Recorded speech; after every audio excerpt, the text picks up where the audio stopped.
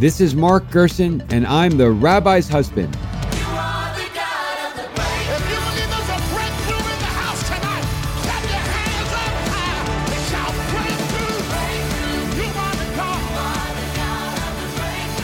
Hello, thank you for tuning in.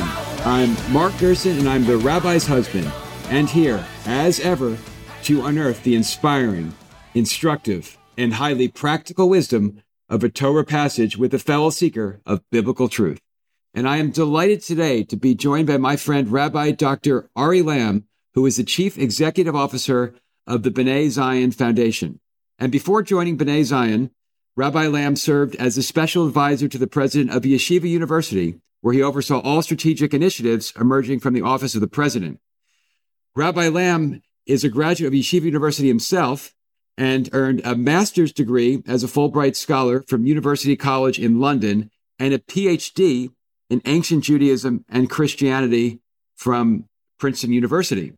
Rabbi Lamm has been published widely in sources such as the Wall Street Journal, the Jerusalem Post, Tablet, and First Things, and I am delighted to be here with Rabbi Lamm to discuss his chosen passage, which is, for those of you following along with your Bibles, Deuteronomy 4:6.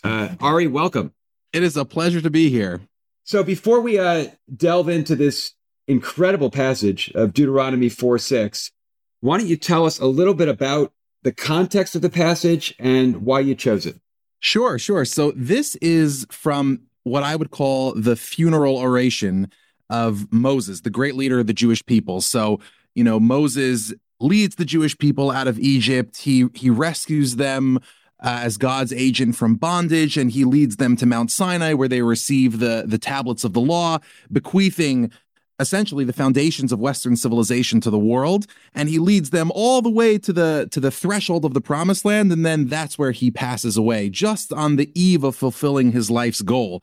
And it's at that moment when Moses knows that he's going to die on the very edge of the promised land that he delivers this magnificent, transformational speech, final words to his people, to the gathered Israelites, and then speaking across the generations, of course, to all of us. And it's in that context, right at the very beginning of his oration, where he's going to lay out the terms of Jewish history, where he's going to lay out the terms of the biblical worldview, where he explains all of the rules and regulations and worldview that's going to mold Israelite society and the Hebrew Republic in the land of Israel, that he begins his oration with what is essentially just sort of a review of history until this point, I think you said something very interesting when you classified correctly this oration as magnificent and transformative. And that is interesting because when we're introduced to Moses way back in Exodus, we're told that he's a speech problem. Yes, absolutely. And we go from having a speech problem where he actually tells God that he doesn't want to be God's messenger to Pharaoh because he's not a good speaker, to, in Deuteronomy, giving the greatest speech anyone has ever given. Yeah, and it's one of those things where, reading this as kind of a young rabbi coming up through the ranks, I always really empathize with this because that transition is one that that young rabbis, and I'm sure rabbis' husbands as well, all aspire to go through, where you start off and no one thinks that you could give a speech worth a damn, and then all of a sudden you grow up and you're able to communicate God's ideas with the best fluency that you're able to master. That is so interesting. Is that the experience of a lot of? You've grown up your grandfather is one of the great rabbis of the 20th century, one of the towering figures of American Judaism and of Torah world, of course, Norman Lamm. Is that so? You've grown up with the greatest rabbi and great rabbis. Is that the experience? Is basically, are we learning from Moses the experience of being a rabbi? It's a great question. My grandfather, of course, is my, in Hebrew, we call him Mori Zakeni. He's my elder teacher, the one who ordained me. I'll never forget the very first time that I ever spoke from the pulpit at the Jewish Center, which was his synagogue. What year was that? This was, I would have to guess, 2012, something like that, 2013. How old were you then? I at the time was sort of like in my 20s, my low to mid 20s, and it was the first time that I was going to ever give a speech from the main sanctuary's pulpit. I'd spoken before in the auxiliary room, in the young couples gathering, but I'd never spoken before in the main sanctuary, and I was all prepared, and I was kind of I felt like a hot shot. And I had prepared this incredible, what in Hebrew is called a drasha, a sermon. And I was walking to synagogue with my grandfather. And my grandfather, as he got older, he starts to walk slower. So at the time, we were walking down. At that point, your grandfather was he was 80, actually, in 2000. Yeah, at the time, he would have been in his 80s, exactly. Yeah. And, we were walking down Columbus Avenue. I'll never forget where I was. And my grandfather says to me, so, we got a long walk ahead of us. Tell me what you're going to talk about. So I told him, and I was all ready for a pat on the back and an attaboy. And I'll never forget, he literally stopped walking and he says to me, "That is terrible." What? Really? And now my grandfather, because he's a warm, compassionate genius, he'll never criticize you if he doesn't have a solution. So for the rest of the walk to the Jewish Center, which was about a block and a half, but, a slow block and a half, my grandfather said to me, so what's the main idea? I think that's actually wonderful. Let's break it down. Here's some wonderful turns of phrase. My grandfather is an orator par excellence, so he was very sensitive to the aesthetic of speaking, and he says to me, if as long as you rearrange this and you keep that in mind and you do this and you break it down, you should be able to deliver a great speech. And I'll never forget, I don't even remember a single word of the prayers that I recited that morning. I was so terrified, but I was able to, rejigger the sermon. And by the time I got up, I have no memory of giving it because I had an anxiety blackout, but fortunately I was promoted thereafter, so it must have been all right. Did your grandfather praise you afterwards? Oh, he did, and I'll never forget coming down from the sermon and him giving me a big hug and telling me how wonderful it was. But it was one of those. It was one of those moments, like the transition that you just described, where you go from where you feel like you traverse that distance from someone who is hard of speech and heavy of expression, and get to the point where you can actually deliver a sermon that's worth that dignifies your audience and is worth their time. And in this case, Moses essentially gets to the banks of the River Jordan and ends up delivering an absolute barn burner of a speech. I mean, this is an oration. The book of Deuteronomy is essentially a single first-person speech from Moses. This is an oration that literally defines a civilization, not just Jewish society, the Israelite civilization, but essentially all of Western history. We live in the world of this speech. Yeah, this is the speech that built our civilization. Right. I mean, it's magnificent, really magnificent. And it's this moment, these early chapters, what we now call chapters of this speech, including Deuteronomy 4, which is the section that I'm going to focus on. This is where Moses begins by, first of all, explaining how the Israelites got to this point in their history, all of the trials and tribulations that they encountered. Yeah, he's basically giving a commentary on the Torah that he largely lived. Exactly. And not only, and this is what's critical for what we're going to speak about, not only is this the first, as you put it, biblical commentary in history, right? Because This is Moses commenting on his earlier work. It's also where Moses, for the first time, defines his earlier life as a work. So beforehand, there was no such thing as the Bible. It was just the Israelites with Moses and Aaron at their head and Miriam at their head living their lives. This is the first time where Moses, as an elder statesman, as an older man, is able to sit down and reflect on his life's work. And you see that it hits him like a bullet, that, oh my goodness, my life has actually been a body of work. It's almost been a text. And he reflects on his life for the very first time. Until now, he'd just been living life. This is the first moment where he actually reflects. And that's where I think some of the brilliance of this Deuteronomy oration comes out. Yeah, very interesting. So Deuteronomy 4, so he's really beginning the speech because this goes on for a couple dozen more chapters. And so Deuteronomy 4:6, and I'm so delighted that you picked this because as we were discussing, I think this is not only the summing up of the Bible, but this is what it means to be a Jew. This is the great moral ambition of the Jew, is what Moses says in Deuteronomy 4:6. Absolutely. So why don't you just read the exact line so everyone knows, and just so you can read it, so people can think about it and focus on it. Because as we were discussing, we live in Moses' world, and as Jews, this is God and Moses telling us who we should be. So the verse reads, "Therefore be careful to observe them, for this is your wisdom and your understanding in the sight of the peoples, who will hear all these statutes and say, surely this great nation is a wise and understanding people."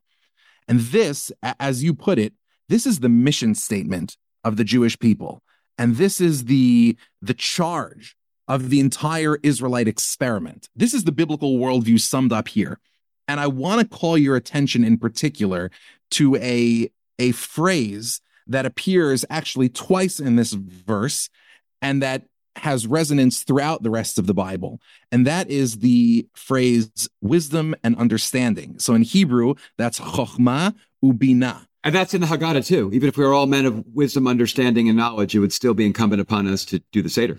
Exactly. Kulanu chachamim, kulanu nevonim, even were we all wise and were we all men of understanding or people of understanding, we would surely have to continue the ritual of the Seder anyway.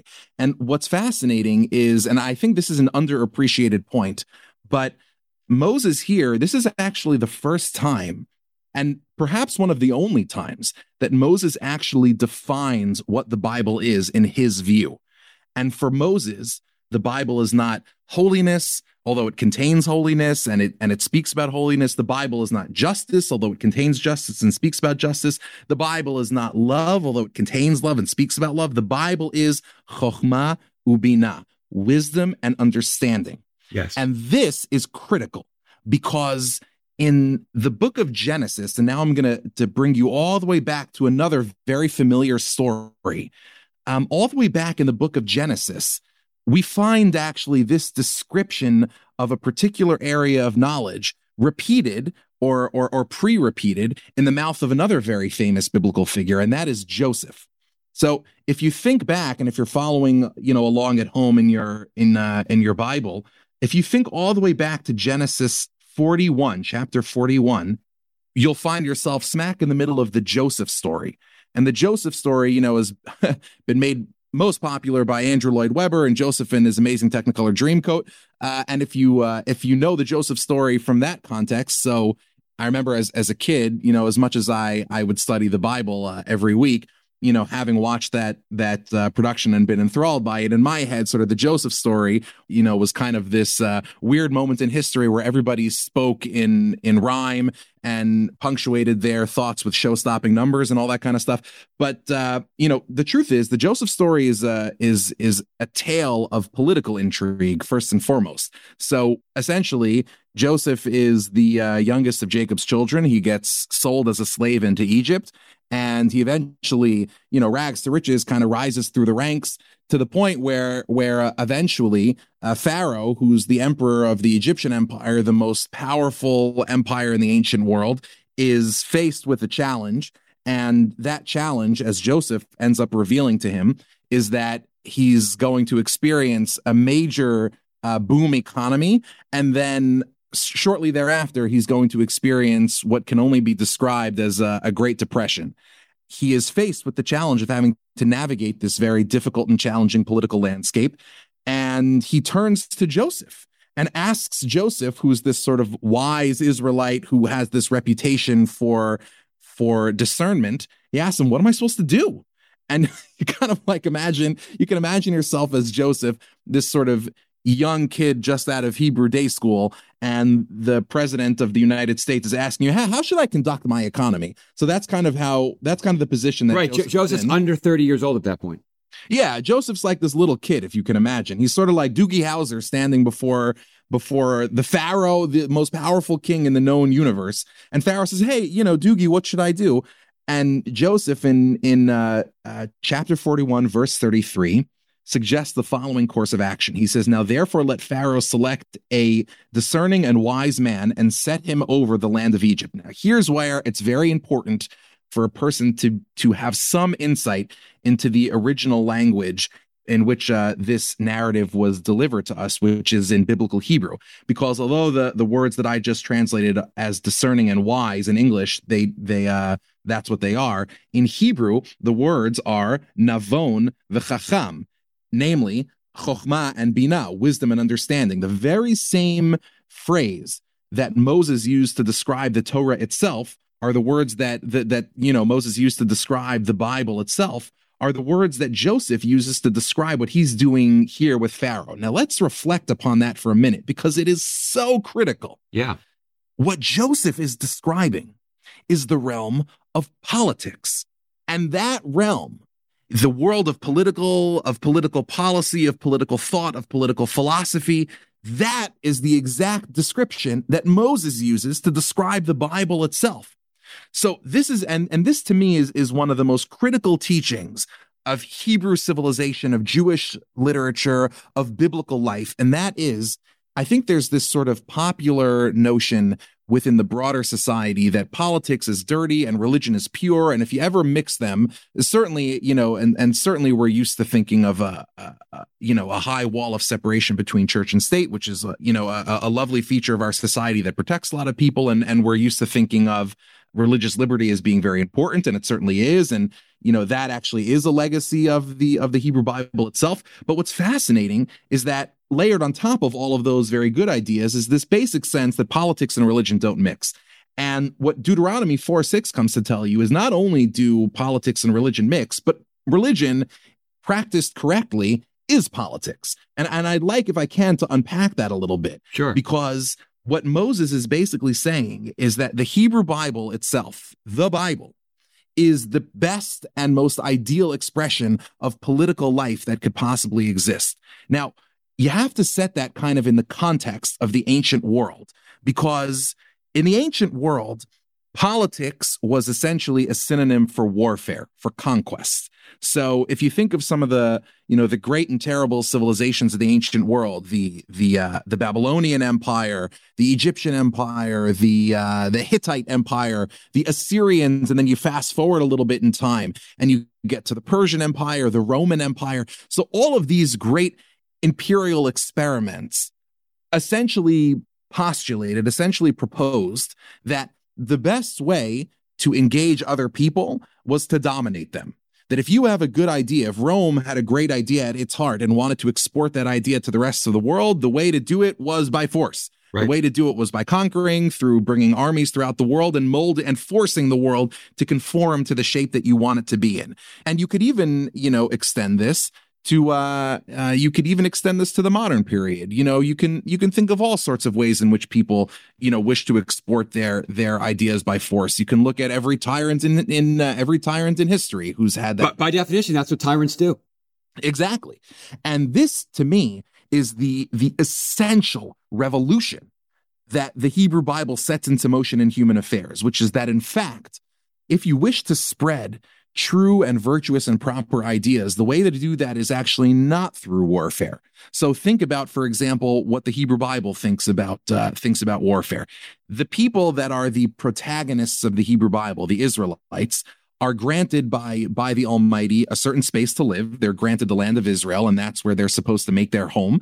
But fascinatingly, not only are the Israelites never asked to conquer land beyond the land of Israel, they are in fact prohibited in almost all respects from expanding their influence beyond a certain sphere. And if they do, then God charges them with murder. In other words, if the Jews were to try and, if the Israelites of old were to try and conquer India, for example, they would be considered murderers in the eyes of God. Right. Or Egypt, right. They would be considered murderers in the eyes of God. Therefore, the question, and yet at the same time, the Israelites are asked to, and in fact, it's their mission to be a light unto the nations, to spread the values and the virtues and the beauty and the bounty of God throughout human civilization. So how are they supposed to do this? I mean, in the ancient world, it would have seemed an oxymoron for you to have to be a light unto the nations, but not be allowed to conquer. And this is where the Hebrew biblical revolution comes into full flowering. Moses announces to his people on the banks of the river Jordan, on the eve of their entrance into the land of Israel, which they will be asked to conquer, Moses says to them, this is the first and only time that you are being granted permission to do this. Because once you have set up your homeland, once you have rooted yourself, anchored yourself in a piece of God's earth, which is important, to have roots and to have a home and to have a homeland is a very important thing. But once you've put down roots in your homeland, your task from here on out is certainly not to become hermits. On the contrary, if the Israelites were to have become moral and cultural hermits, they would be failing in the chart that God gave them. On the contrary, they are supposed to become deeply influential across human civilization. And the way that you do that is through chokhmah and binah, through wisdom and understanding, through understanding that although you must engage in the world of politics, because after all, what is politics but the way in which human beings across a large scale relate to each other? But you are supposed to engage in politics, but whereas the entire rest of civilization in the ancient world, and even today, thinks that politics, the best way to manage large-scale human relationships is through force or through violence or through force of arms, the way that you are expected to do this is through influence, is through chokhmah and binah, is through wisdom and understanding. And to inspire people. And so, as you said, this is the mission statement of the Jew, because what we're supposed to do is and we absolutely need a land because we're commanded in Exodus to be a kingdom of priests and a holy nation. Exactly. And you can't do that virtually.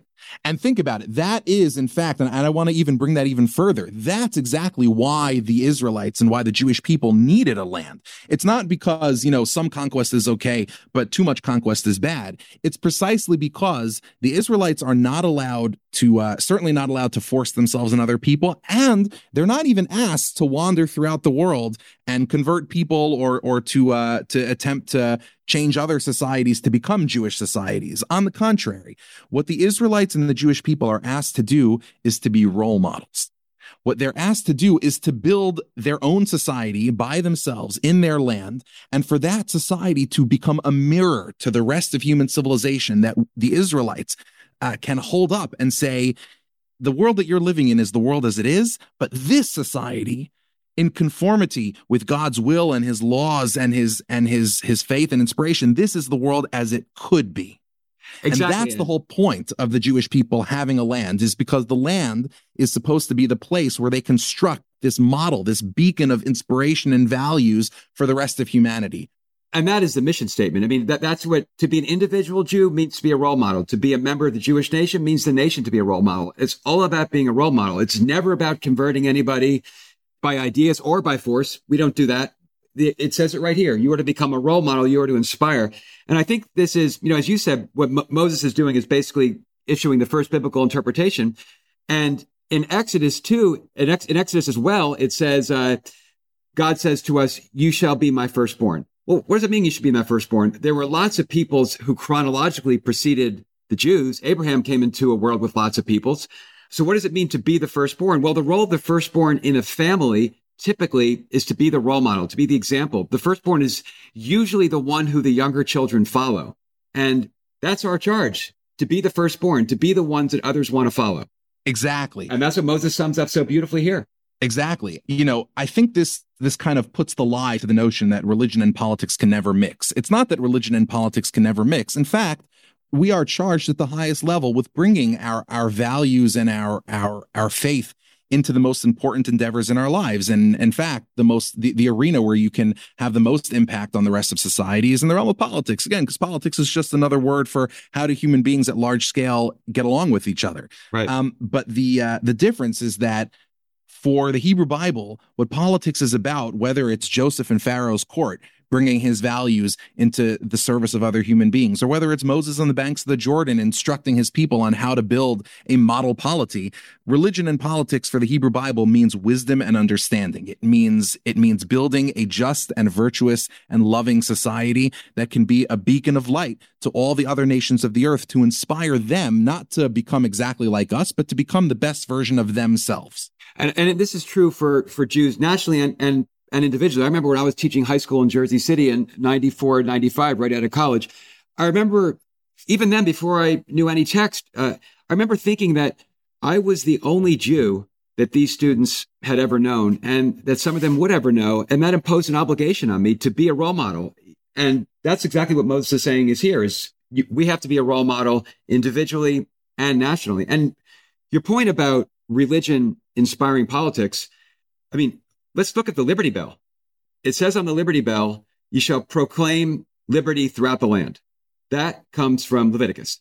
Exactly. And Is it- I'll this is It certainly inspired the founders. I mean, the founders were basically taking their inspiration, pursuant to what Moses said, from the Bible. And they put on the Liberty Bell itself a direct quote from Leviticus.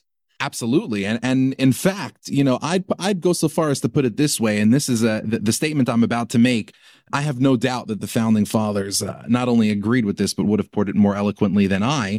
And that is, if the U.S. Constitution is America's founding and binding legal founding document, then the Hebrew Bible is really America's founding moral document, because that's the entire moral basis for this civilization and this culture is rooted in this just magnificent, enduring, and wonderful text. Absolutely. Absolutely. Well, Ari, thank you for such an interesting conversation about Deuteronomy 4:6. And I want to go from a discussion of one book to a very different kind of book. And this book is Andre Malraux's 1968 book, Anti-Memoir, where he tells the story of running into a man with whom he served in the war.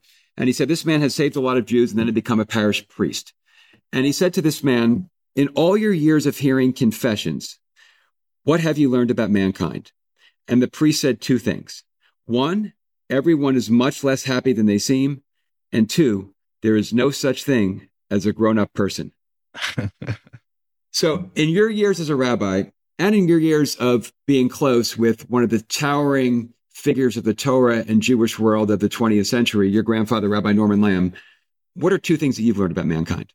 Well, first of all, that's what a wonderful quote. So it actually brings to mind some specific memories I have of my grandfather, may he live and be well.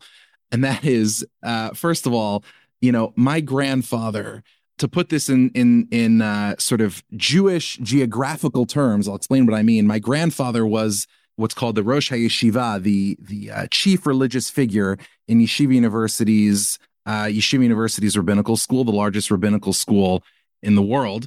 And the culture of that rabbinical school is that it was mostly Lithuanian. I know for most people that doesn't mean anything, but the Lithuanian Jewish intellectual tradition, especially of the last couple hundred years, is this very rigorous, dialectical, almost joyless, but not in a bad way. It's this very intellectually demanding intellectual tradition, and some of the greatest geniuses of the last 100 years, of the last 200, 300 years, have come from Lithuania. In fact, so one of the greatest American theologians of the last 100 years is Rabbi Joseph Soloveitchik.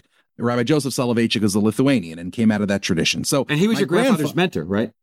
My grandfather's mentor. My grandfather's actually the only person to receive both his rabbinical ordination and his doctorate from Rabbi Soloveitchik. So what was always fascinating to me growing up, I just sort of intuited this, but now I, sort of like Deuteronomy, finally reflecting on life. Now I actually have a chance to reflect on this and the comedy of it. My grandfather was not a Lithuanian. My grandfather was from a place, from a region in Europe called Galicia.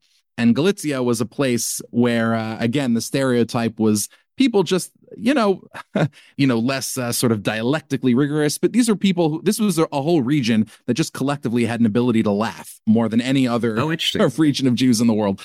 And so my grandfather was always this guy and always and still is this man with this incredible sense of humor. And it was just so funny to see him always at the head of this cadre of deeply, deeply, very, very serious people. And he with a complete sense of humor. So I'll just tell you a very funny story. When I was younger, and all of my relatives can attest to this, we would regularly receive mail from my grandfather.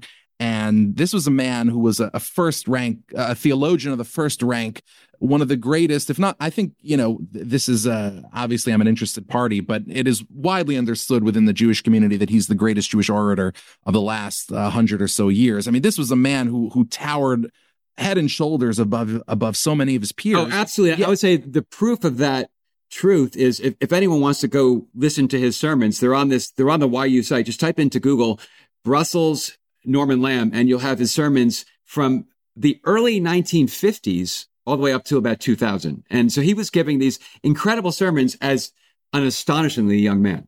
Oh, it's a really amazing thing. And when we were kids, we used to get mail from him, and the mail, Regular mail through the U.S. Postal Service. Yeah, it's this thing that we used to have where you would like take a piece of paper and put it inside of another piece of paper and then lick it for some reason and then send it through anyway. 2 days later, yeah. Yeah, exactly. So it was sort of like a slow email. So anyway, we used to get snail mail from him, and inside would be pieces of stationery that would be full of hand-drawn cartoons from him.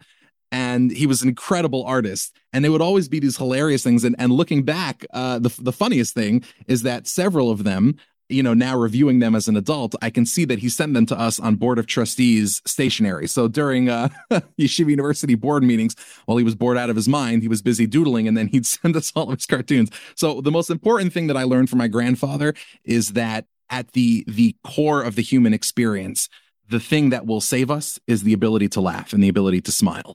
That's the most important thing. The second one is a piece of wisdom that he actually kept literally physically on his desk. I mean, it was written on his desk until the very day that he retired. And my younger brother was able to take it with him. He had a plaque on his desk that said, "There is no limit to what you can accomplish as long as you don't care who gets the credit." And I think President Reagan had the same thing on his desk. Yeah, you know what? It could be that it could be that that's where he got the inspiration. My grandfather and President Reagan had a bit of a relationship.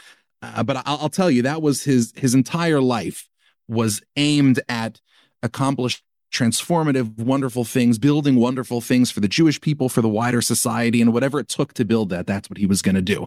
Especially as we now enter into an era with this pandemic marked by greater uncertainty, a little more chaos than we're all used to, and as we found within so many of our communities, the importance of being there for each other and coming together. I think that piece of wisdom speaks louder to me than it ever has before. There is no limit to what we can all accomplish if we don't worry about getting credit, and if we're not concerned with chasing glory.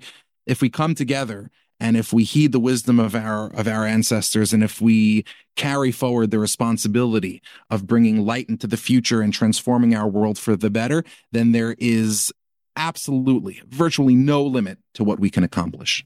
Now, just before we go, just one observation about you, which is so interesting to me, is that a lot of people who are the children and grandchildren of towering figures, I mean, obviously there are relatively few of them, but they exist.